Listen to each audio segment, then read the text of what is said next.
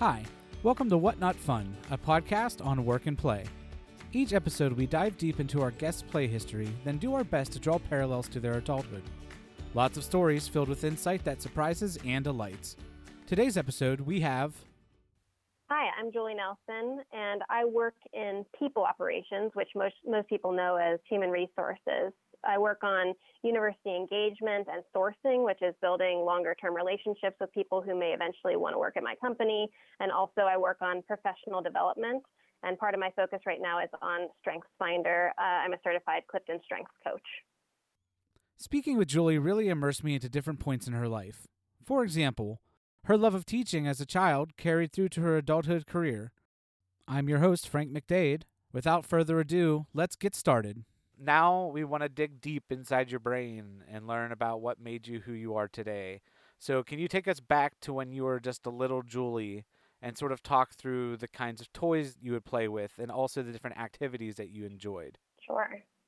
When I think about my favorite childhood activities, the first thing that comes to mind is playing school. I took over about a fourth of our large basement with a table and chairs and a big chalkboard and school supplies. For most of my childhood, I wanted to become a teacher, a first grade teacher to be exact. My mom was a speech therapist. She's now retired. And when I was young, I loved going to school with her because she worked in a different school district. So sometimes I would have a day off when she still had to go to work. So I would go in and help my mom. I'd visit with and help other teachers. I loved being involved in classes, reading to students, using the die cut machine, eating lunch with my mom's friends. I liked being given a responsibility, so something that I could do to help a student or something like that. Teachers at her school would give me school supplies that they no longer needed or wanted, so that contributed to the school that I had set up in my basement. I remember sometimes getting family members to play school with me and to be my students, mainly my mom and my grandma, but sometimes I would set up dolls and stuffed animals. One distinct memory I have is that I was having my dolls fill out a worksheet, so I went around and filled it out for them, each in a different handwriting. I specifically remember doing that, which is so funny that I took the time and paid so much attention to detail. But I think even at that time in my life, I realized that each person is different. So of course, every doll of mine would fill out the worksheet differently. That's how I felt. Oh my God. Did you have any certain subjects or anything that you would teach in first grade, or was it pretty much everything? You know, these dolls had to get their full 360 education. It was everything, if I remember correctly. I think my vision of being a first grade teacher was that I would teach all the different subjects. I would teach English and math and science. So I think especially getting those resources from my mom's friends, I had all different kinds of things to play with. So I taught it all. That's great. Yeah. Yeah, when I was thinking about how I played as a child, I asked my mom for her thoughts and help in jogging my memory. So I'll share both my distinct memories and then some of what my mom helped me to remember.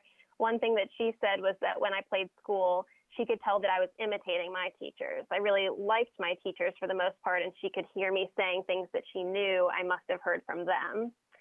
And another detail she remembered was that I wanted to be a disciplinarian. I wanted my students to pay attention and to be good listeners. So I found that to be funny. That's very funny. And how old were you again around this time?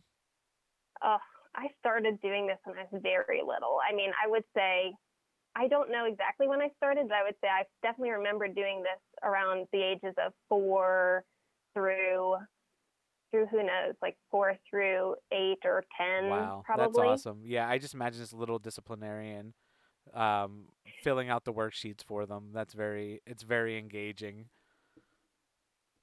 Yeah, and I'm so glad I asked my mom about that because I do remember some of it for sure, and I remembered like the different handwriting story, but I didn't remember that I was a disciplinarian, that I wanted the students to listen to me. So that's a funny thing to think about. So aside from playing school, there were a lot of other things I liked to play. I was interested in dolls for a large part of my childhood. I had a lot of Barbie dolls and a Barbie dream house with a working elevator, which was awesome. And I also had different types of dolls, like an American Girl doll and Cabbage Patch dolls. I remember really wanting a certain doll that my cousin had, and it was pretty lifelike. It was the size of a real baby, its eyes open and shut. It could fit into the baby clothes that I still had from when I was a baby. So when I got that doll, I remember keeping it with me almost all the time at that point. So I treated that doll, especially, almost like it was real. I would feed it and put it to sleep and do all of that. So I really liked caring for dolls when I was younger. Other than that, I was up for most things when I was little. I liked using my imagination. I had a kitchen set, so I remember liking to play restaurants. I would take people's orders and then serve them. And I also enjoyed playing store. I wanted to set up a store and then for people to come shopping in my store. And really, I think at that point or at some point, I wanted to be a checkout person at a grocery store. And now I get to do that with self checkout. So, Ah, I share that dream as well. I share that dream where I always wanted to like press the big buttons on the cash register and stuff. You never quite mhm. got the same experience with playing as a child, but like, yeah, when you grew up, that was the job to have. Yes, exactly. I loved that. And I also loved going to the grocery store and watching the person who was decorating cakes. I don't know if you ever did that, but I just, there was, there were times when someone was decorating a cake and my mom would just leave me there to watch because I loved watching them do that. So that dream has not been achieved yet, but I would love to get better at decorating cakes. Um, let's see. Also, when I was young, being creative was really fun for me. I liked coloring, drawing, crafting. I also enjoyed music and singing. I was in musical performances at school even when I was very young, and I took piano lessons, I would say, starting in second grade or so. And my mom took me every year to a series called Performing Arts for Kids, which included live performances and music. And I was even in some community shows starting in fourth and fifth grade. So I remember in sixth grade, I started becoming closer with the person who became my best friend. And I think part of what really brought us together was she showed me her scrapbook and I fell in love with it and then really started to get into that too. And I really liked spending time with certain people when I was very young. I had a great uncle who was really fun and kind, and I have great memories of being with him. I liked building things and being crafty, so he would sometimes just give me a piece of wood and a bunch of nails and let me go to town. That's it was amazing. it was fun. Yeah, Yeah. especially how young you might have been. Now I don't know if parents would necessarily do that, but I have memories of the same thing of being young and just being thrown a bunch of wood and some nails. And it's like, here, make something.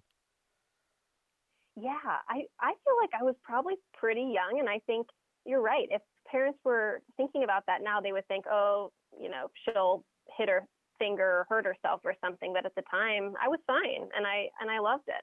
Yeah, I remember I built a spice rack, but it was more for like condiments. So it was a condiment rack. We went camping a lot, and we had like a spot at a campground, so I was able to actually like hang it on a tree, and it was up there up until when we stopped camping. So I mean, it was probably up there a good 10 years. So I'm pretty still proud of my one of my first builds. That's awesome. That's really cool. I no, I can't say that we kept anything that I made that long, but that's awesome. So I think we're ready to go ahead and take our next step into our next discussion, which is what kind of parallels do you see from when you were a child and some of the examples that you just talked through and who you are today? Yeah, so I do see some parallels. A few things that come to mind are that when I was a child, I mentioned that I really loved playing school. I liked being a teacher, and I wanted to be a teacher for a lot of my life. And then I think as I got older, I realized that I didn't think that I really wanted to focus on elementary education like I thought I did when I was younger. But a lot of my career has had like pieces of education. I'm still somewhat working in education and training, even though now I'm working with adults and not children. So I can explain a few parts of my life where this this line has continued on. So, for example, even though I didn't end up studying education when I was in undergrad, after undergrad, I went into the Peace Corps, and I was in the Peace Corps in Azerbaijan for about 3 years. And the main thing that I was doing there was teaching. I was a teacher of students in a secondary school, so it was mainly like junior high and early high school age students. I was teaching English. And so I was teaching classes. I was working with students for conversation clubs and other clubs outside of school. We did a lot of different after school activities and camps. And so I had a chance for a few years to be a teacher and to be in that role, even though that's not what I wanted to focus on for my whole career. And I actually ended up staying in Azerbaijan longer than I had to. And I wanted to help to train new volunteers who are coming into the country. So I did that. I stayed for about an extra 7 months, and I helped to train new volunteers. And again, this was training and working with adults who were getting ready to have the experience of being in Peace Corps and being on their own. And so that's one of the parallels that I see from when I was younger. I was so focused on teaching and helping people to develop. And I think that continued on into my Peace Corps experience. And then I think even what I've done after Peace Corps in my professional life after that, a lot of what I've done has focused on training, on professional development and personal development. And that's something that I want to continue in my career. And I think when I was young, maybe I just knew that I loved teaching and helping people and helping them to develop. But at the time, my world was built around children, right? I was a child.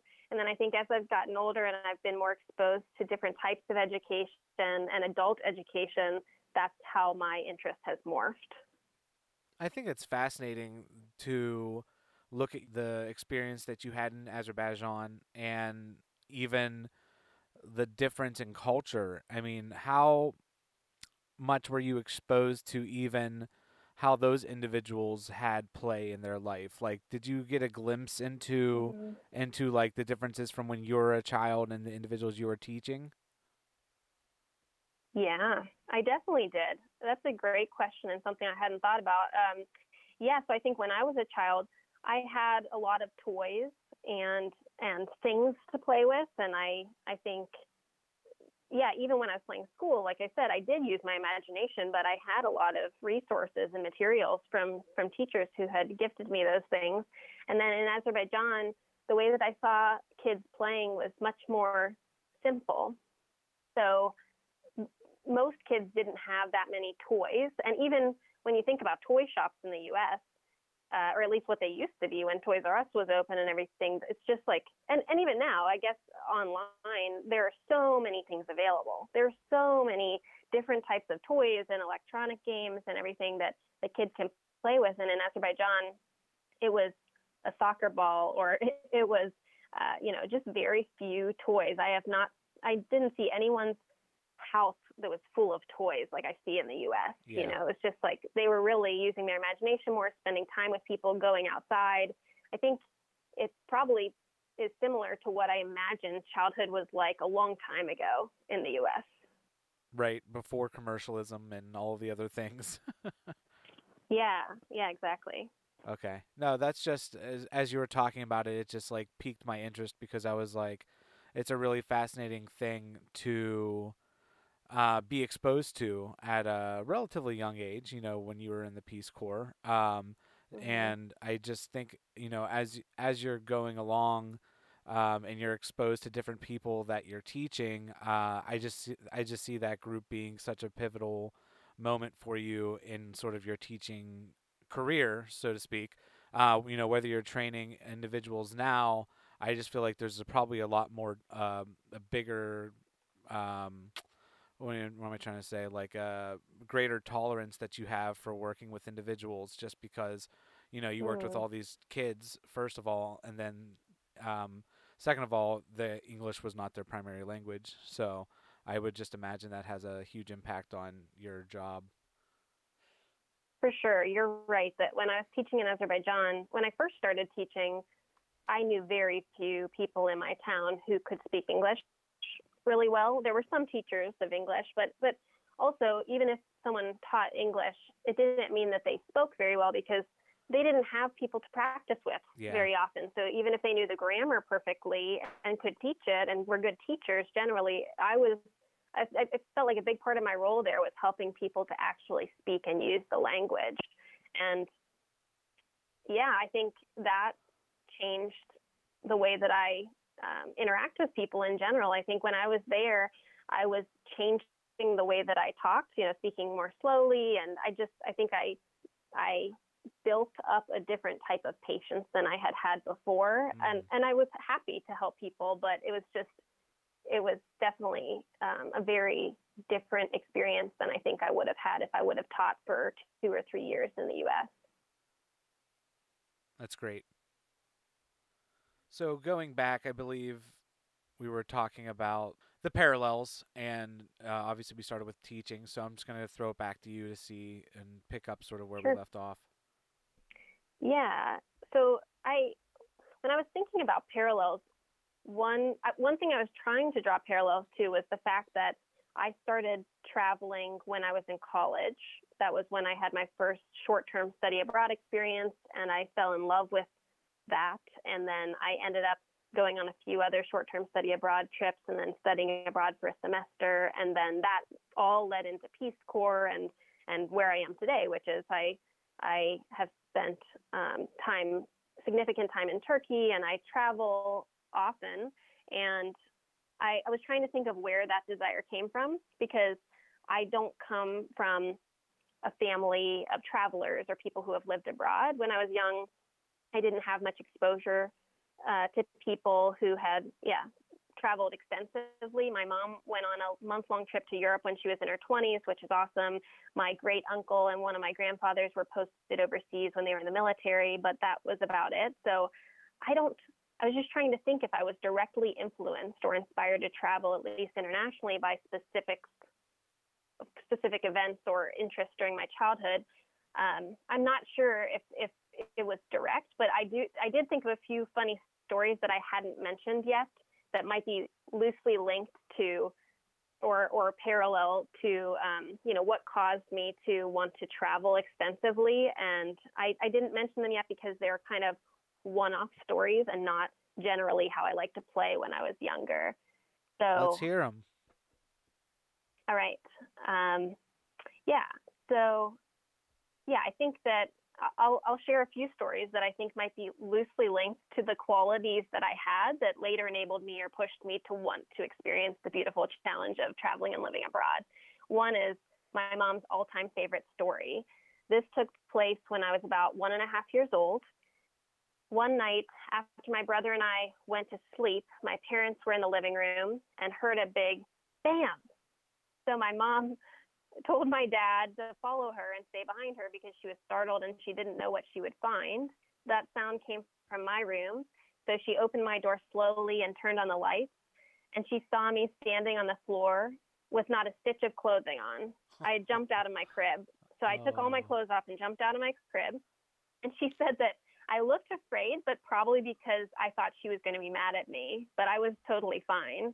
And so she said she just talked in a gentle voice and said, "Julie, look at you. You jumped out of your crib. Let's get you dressed again. We'll get you back to sleep." So I think in that moment, she knew that, number one, they needed to get me a bed. And number two, she just knew that I wasn't going to be the type of person who could be fenced in. Like, she knew that I was going to be an adventurer and independent and inquisitive. And in that situation, I was 1.5. I could have cried or yelled for my parents to come get me if I didn't want to be in my crib. But obviously, something inside me, I just decided it wasn't for me at that moment. So I'm going to do something about it. Yeah, you handled it yourself. So, exactly. Yeah. So my mom has connected that before with the fact that I love to travel, just because she knew in that moment that I might be an explorer or someone who, wants to figure things out on my own and find things out about the world. Such a strange and interesting story. Yeah, I love that it's my mom's favorite story about me, and she tells it better than I do. But Right. it's one that's so funny, and she shared it with my 5-year-old nephew, and he wants to hear it again and again because he thinks it's hilarious. He laughs and cracks up about Oh. it every time she tells it. Um, yeah, I think sometimes when I was younger, I would want to be with people or want to be held or cuddled, but most of the time I wanted to get down and do my own thing. That was the type of child I was. And yeah, so I have a couple other funny stories about travel when I was younger that I think might have hinted that I was going to be more interested in this one day when given the opportunity. Another funny story is that I didn't travel internationally until I was 19, but we did travel domestically when I was younger. Our first Disney World trip was when I was 5 years old, and that was the first time I went on a plane. And I remember liking to travel and really enjoying some of the different aspects of it. And at that time of my first plane trip, they still served food, even though it was only a 2 hour flight. So I remember enjoying the meal so much that I kept raving about it. And now looking back, I think that it's because I was on a plane and I just loved the whole experience. But even when we got home from that trip, every time my mom would cook, I would try whatever she cooked, and then I would say, "This is good, but not as good as plain food." Oh my I gosh. remember saying it just like that. I can't believe that she put up with me because that's such a bratty thing to do. But I remember doing that for a long time. Yeah, but the whole experience of like going to an airport, waiting for the plane, boarding the plane, getting a snack, eating food, like I can totally see that entire experience just being like not overwhelming, but like overwhelming in a good way. Yeah. And I can see that sticking with you. And I just love that the food for you was so good. It was probably terrible, probably like the worst thing ever, but just the fact that you're on a plane, it made it that much better. Yes, exactly, exactly. And I think that's the first thing I can remember really sticking out from travels when I was younger. But I remember other trips too where I was just fascinated by everything. Like my family took a trip to Arizona when I was in sixth grade to visit my aunt and uncle for Easter. That was a 4 hour flight, and I absolutely loved Arizona. I think my mind was blown because it was such a different landscape. The weather was so nice. There were different stores and restaurants. I remember swimming in my aunt and uncle's pool on Easter, and then when we flew back, it was snowing, and I had tears in my eyes, and I was just like, it just I don't think it was just the weather though. It was just like the fact that I had gone and experienced a different world, even though it was only 4 hours away. But that was the furthest I had gone up until that point, and I just found everything fascinating.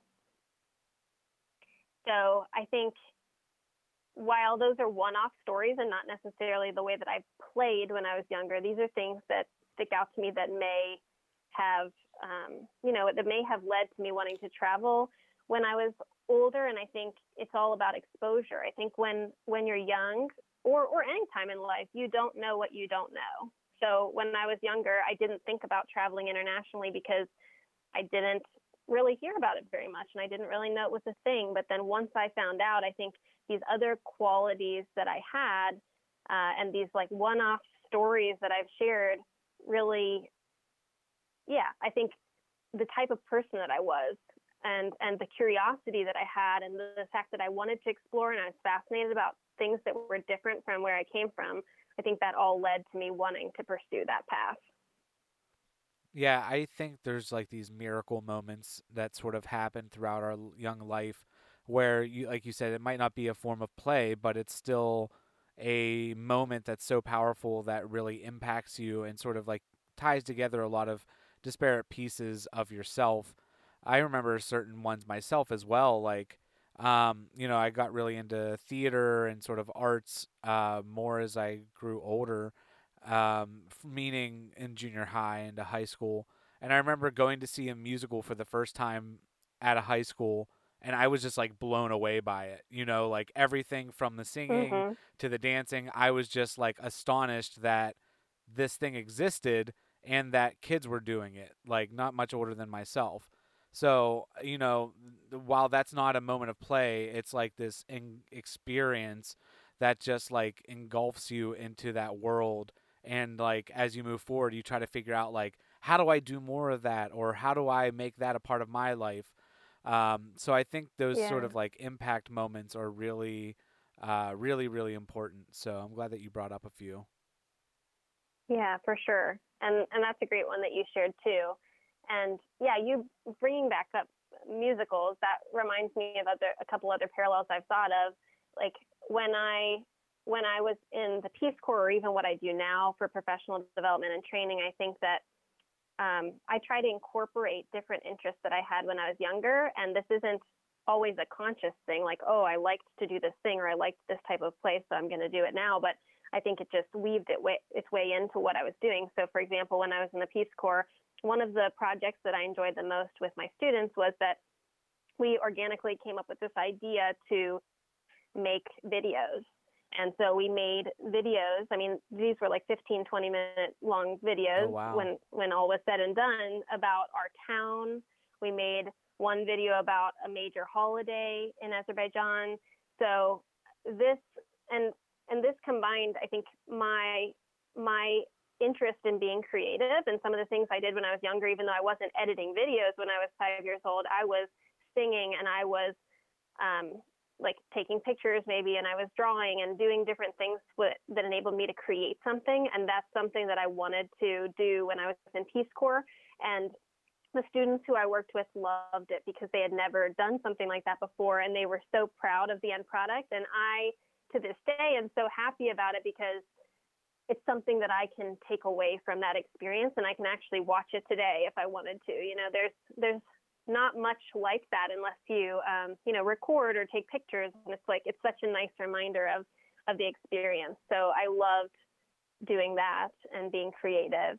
And I also thought about what I when I played with dolls when I was younger. I did that a lot, and where I am in my life now in my career, I'm not working directly with children, or I'm not working with babies, but I would say that playing with dolls, I think, was teaching me how to nurture and care and be compassionate. And even though I don't work with children directly right now, I think I still have a compassion and a caring that comes through for the adults that I work with, and the way that I talk to people and the way that I want to get to know them and I want to listen. I think there could be some parallels that are drawn there too. Going back to the videos, I just love that as a project because I mean, for those kids, like you said, they were just probably elated to do something like that. Um, it's an approach that you take that is not worrying about the quality, not worrying about, you know what I mean? You sort of like throw out all those Mm-hmm. guardrails and you just focus on creating something together. And I think that's so important, especially like growing up. You gave those kids an experience that they would not have otherwise had, and who knows the impact that it had on, at least maybe one or a few of those people, and they'll probably Yeah. remember that forever. Yeah, that you're right. I think they had a great time. They especially felt special because at the end I did a reel where I would have their name and their picture, and Oh, I could see them light up about that. And I think you're right about, like, I'll never know what the impact was. I remember before I went into Peace Corps, I read a book about people who had been in the Peace Corps in the very beginning in the 60s and 70s, and there was a quote from someone that said that she was a teacher in Peace Corps, and she said some people can see the impact of their work because they help to build a bridge, or they help to farm the land or something like that. But she said, when you're a teacher, how can you photograph the mind of a child? Like, you'll never know yeah. exactly what that did, and even that child may never consciously connect all the dots. And even that's how I'm feeling when we're talking about my childhood. I think that I can connect some very obvious dots, but it's so hard to be able to dive deep enough to really know exactly where everything came from. It's so interesting. And even getting stories like from your mother and so forth, like there's things that they see as being impactful on your life that you might not have even thought of. So you're not the first to Mm-hmm. bring up stories like that. And there's things my mom says all the time, like, oh, I remember this thing, and that's probably why the way you are. And like, I remember my parents buying me luggage in high school because they were like, you're going to be a traveler. And I was like, no, I'm not. But meanwhile, I ended up moving from city to city. And they just like saw something that I didn't see, which is really crazy to think about. But, I guess that's just part of parenting. Yeah. Yeah. You're right. And I think, yeah, that's the same even with friends. I see friends recognize things in me that I might not see in myself. It's great to have that lens from other people and to have those relationships with other people where they feel comfortable talking to us about what they see. And it's really nice, like you said, especially to have parents who can share those things, because we might not always think it's right at the time, like you said about the luggage, but there's often some truth in whatever is shared. Now, you had mentioned, you had brought up the dolls again and sort of how that may have led to your compassion and so forth with individuals in your adult life. I guess my question will be, where do you see that playing a, a role in your current job? Like, do you feel Mm-hmm. that there are parallels? Like, do you have any examples or anything sort of how you engage with people at work because of that? Yeah, for sure. Yeah, I think that I'll go into what I do a little bit more related to Strengths Finder. So I'm a certified Clifton Strength coach, which means that I have completed the coursework and the practical work necessary to coach people and do lead team building activities based on the Clifton Strengths Assessment. And so when I have any of those types of sessions, whether it's a one-on-one coaching session or it's a team building session, I think that some of the qualities that I developed as a child when I was playing with dolls and nurturing and caring them are coming out, especially in those situations, because when I'm coaching or team building, I really have to hone in and listen really well. I genuinely feel like I really care about what people are saying. It's so interesting to learn about people on a deeper level and to be able to facilitate conversations where teammates actually who know each other and work together are still learning more and more about each other, because it's just a tool to use to be able to dive into those conversations that you don't have on a regular basis at work. And so I think I can feel myself like having compassion for people, caring and genuinely wanting people to continue to develop and to become more self-aware and to figure out different ways to overcome challenges of working with other people, because no matter how great a team is, there are always challenges or misunderstandings. And I really feel like I want to help people to navigate those situations. And so I do see some of the characteristics that I developed as a child playing with dolls coming out in those types of environments and those types of experiences. I love it. I love the parallels there. I just think it's so important as we grow older together as a society, like especially millennials, that they don't lose track of sort of what you described around the compassion and sort of wanting to know each other a little bit more in order to work better together. I think that's so important.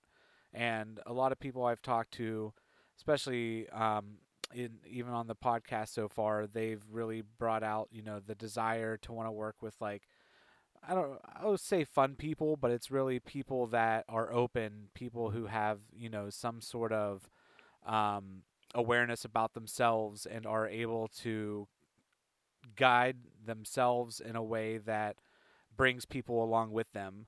Um, I Mm-hmm. think there's a lot of great stuff there in the work that you do, and even the work that should be done everywhere. I think if everybody did those strength finders, it would just be a lot more in tune with themselves, and then even like dig deeper into how do you have more of an open, expansive view on life. Because I don't think it's just work. Yeah, I totally agree. I think I've met people who have been very skeptical about these types of assessments, and I totally get it. I do not try to convince anyone to be a believer, but I do try to get people to see the value that there is in taking an assessment, and the results are never black and white. Of course, Right. of course, it's just a place to start, to think more deeply about who we are and how we show up in the world and how we work with others and how we're perceived. And it's like, it's just a tool. And that's what I love about it. And I think I particularly like Strengths Finders because there are a lot of tools out there like Myers-Briggs and others that put you into a category. And I think there's value in that too. But I think with Strengths Finders, there are 34 potential strengths. And the chance that two people have the same top 5 strengths in the same order is 1 in 33 million. So that's yeah, exactly. You're more likely to get struck by lightning this year than to have the same strengths in the same order as someone else. But I love that because it's so unique to each individual. Yeah, And the totally. whole idea behind Clifton Strengths is what will happen when we start focusing on what's right with people rather than what's wrong with them. And the idea that we should really appreciate everyone for who they are because we're all so ridiculously different. Maybe we do have some things in common, but it's, even if we both have the same strength, let's say we both have our learners could show up differently in our lives. And so it's all about being the best of who you are and not trying to imitate someone else. Because I feel like it's so easy to say, oh, that person's a good leader, I want to be like that person. But you can still be a good leader by being genuinely and authentically yourself and using your innate talents to develop into a leader. And you don't have to go into much detail if you don't want to, but what are the hesitations around taking this? I mean, is it just the unknown that people are scared of? I think part of it is that people don't like to be labeled. So people are afraid of how this information will be used against them potentially. If they work for a company or they work on a team where there's not a lot of trust, especially this is when I'm seeing it where it's like you have to have some trust in your colleagues or in your company to know that this is a tool to improve the way you work together and to become more self-aware, but it's not going to be used against you. It's not going to be like, oh, you work for a consulting firm, but you don't have strategic as a strength, so that means you're not a good consultant. That's they don't want those assumptions. I see. And that's really not how it's supposed to be used at all. But, they're just, I think, not knowing the whole methodology behind it and not knowing exactly how to apply it, I can understand why people are hesitant to be labeled and why they're hesitant for other people to develop assumptions based on the results that they get. Come on, people, get your results. Understand what they mean. I know. Use them. Talk to me about it. I love talking about this. So That's great. yeah, I think it's really useful. Well, Julie, I would ask you a question of, are there any recommendations that you have or any advice that you would give to people in like how to keep play alive or how to stay engaged in work based off of the stories that we talked about today? Yeah, let's see. Well, I'm going to build off of what we were just talking about, which we were going into Clifton Strengths and how, in this situation, I'm drawing parallels between how I played with dolls and created, and got the qualities of being caring and compassionate from that experience, and also how I wanted to be a teacher. And essentially, I am a teacher in a lot of ways now, but just for adults, which is not something I envisioned when I was young. So building off of strengths, I would say each of us are different. So what is fun for me at work wouldn't be necessarily fun for someone else. So for me, doing different things at work is fun, not being stagnant. I want opportunities to learn and grow and to meet new people and learn from them. This is not the case with everyone. Some people like to master the job that is put in front of them. And then once they master it and are able to deliver on that really well every day, that's what's fun for them, right? But what's fun for me is when I feel like I'm about to master something, I want something else to do. Yeah. That's fun for me. I feel engaged when I have new things put on my plate. So it's just, I think the advice that I would give based on what I know about people and about strengths is figure out what is fun for you, and then do more of that thing. So some things that could be helpful when you're figuring out what that is. I like talking about how people can tell if they're headed in the right direction. And the right direction meaning, do you enjoy what you do? Are you having fun? Are you engaged at work? So there are a couple things you can look for. One is rapid learning. So if you pick up an activity really quickly without having to know the instructions, or it just comes naturally to you, that's something that is probably fun for you, and a way that you can tell that you're headed in the right direction and that you would be engaged in that activity.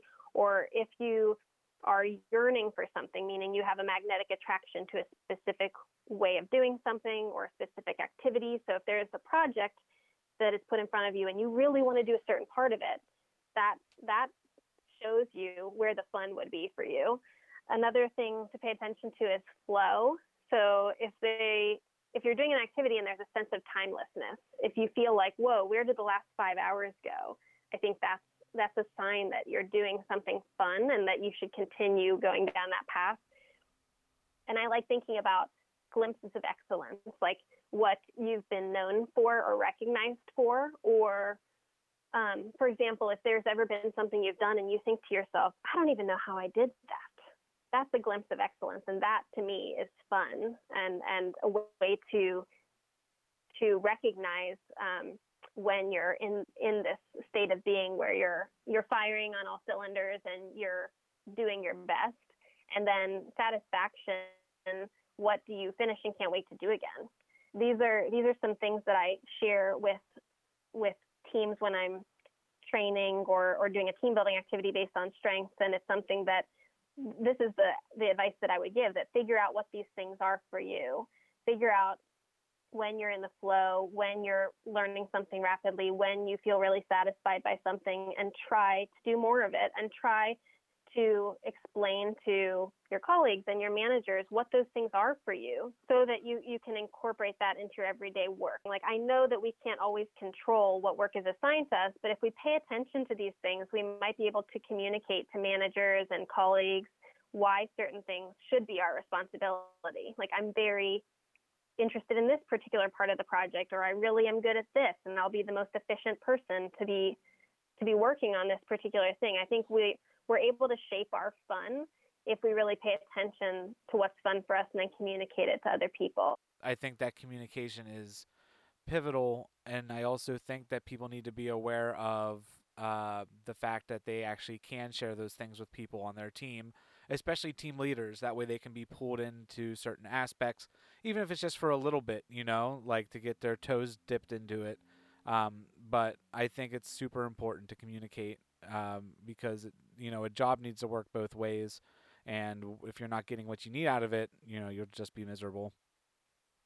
Exactly. And I think, yeah, sure, people, in some situations, people are stuck and they don't have much control over the work that they do. But in a lot of situations, I think we have more control than we think. But people that really hesitate to communicate their needs, like you're saying, or communicate, hey, I really am good at this part of it, and I see my colleagues better at this other part. Why don't we distribute the work that way? It's like if we don't communicate these things and we don't talk about what we need in order to be engaged in work, then we're just, most likely, no one's going to hand it to you on a silver platter. You just have to talk about it. They're absolutely not. And you need to bring the solutions yourself too. If somebody's not providing it for you, you need to be a little bit more prescriptive in what it is that you want, rather than saying that you want something different or you want a specific role over and over again. I think the way that you described everything is a great way to look at it from like a strengths perspective.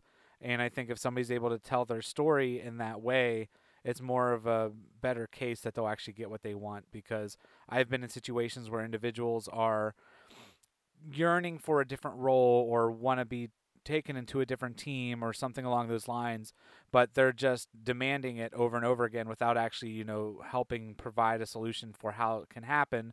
And it's just hard to watch and hard to be a part of, because I know those people would be, a little turned off by things. But it's like, from my perspective in that same situation, I was able to maneuver and get where I needed to go. So if that person didn't, I would also say it's on them sometimes. Yeah, for sure. And I think my last piece of advice here would be to keep it all in perspective. And when I say that, I mean that from the experiences that I've had in my childhood, plus from the experiences in my adult life, and even some of the ones that were the most fulfilling and the most challenging at the same time, like Peace Corps, I think what I tried to do in those situations that enabled me to find a balance and to have fun was to realize that nothing is forever. So I think it's easy in our work lives to have a really frustrating day and to allow that to take over and to continue that frustration into the conversations we have with people, and it'll roll into more and more days and hours of our lives. And it's like, we have to remember that that things change. And I just watched a colleague's talk that he gave at a conference on mental health, which was awesome. And he talked about, at the end, sustainable hope. So it means when I'm suffering, I know I won't always be suffering. Even when I'm happy, I know I won't always be happy. And I know that there's always a light at the end of the tunnel. There will always eventually be joy again. So the idea that I think we have the most fun and enjoy ourselves when we just have some perspective and know nothing's forever, and that's okay. And we'll all have ups and downs at work, but I try to keep a positive attitude, and I think that's one thing that keeps the fun in my everyday work life. I just try to think, even if something frustrating happened, I try to not focus on that as much and just figure out what the solution is or how I can get out of that attitude and into something more positive again. And that's our show. Everyone thank Julie for spending time with us and sharing a bit about herself. Julie is a very caring and compassionate person, and I believe we can all grow a lot if we do as she says and start focusing on each other's strengths versus what's wrong with each other. Thanks for listening. Make sure to tune in next time and subscribe. For more information on how to infuse play into the workplace, visit our website at improv.agency.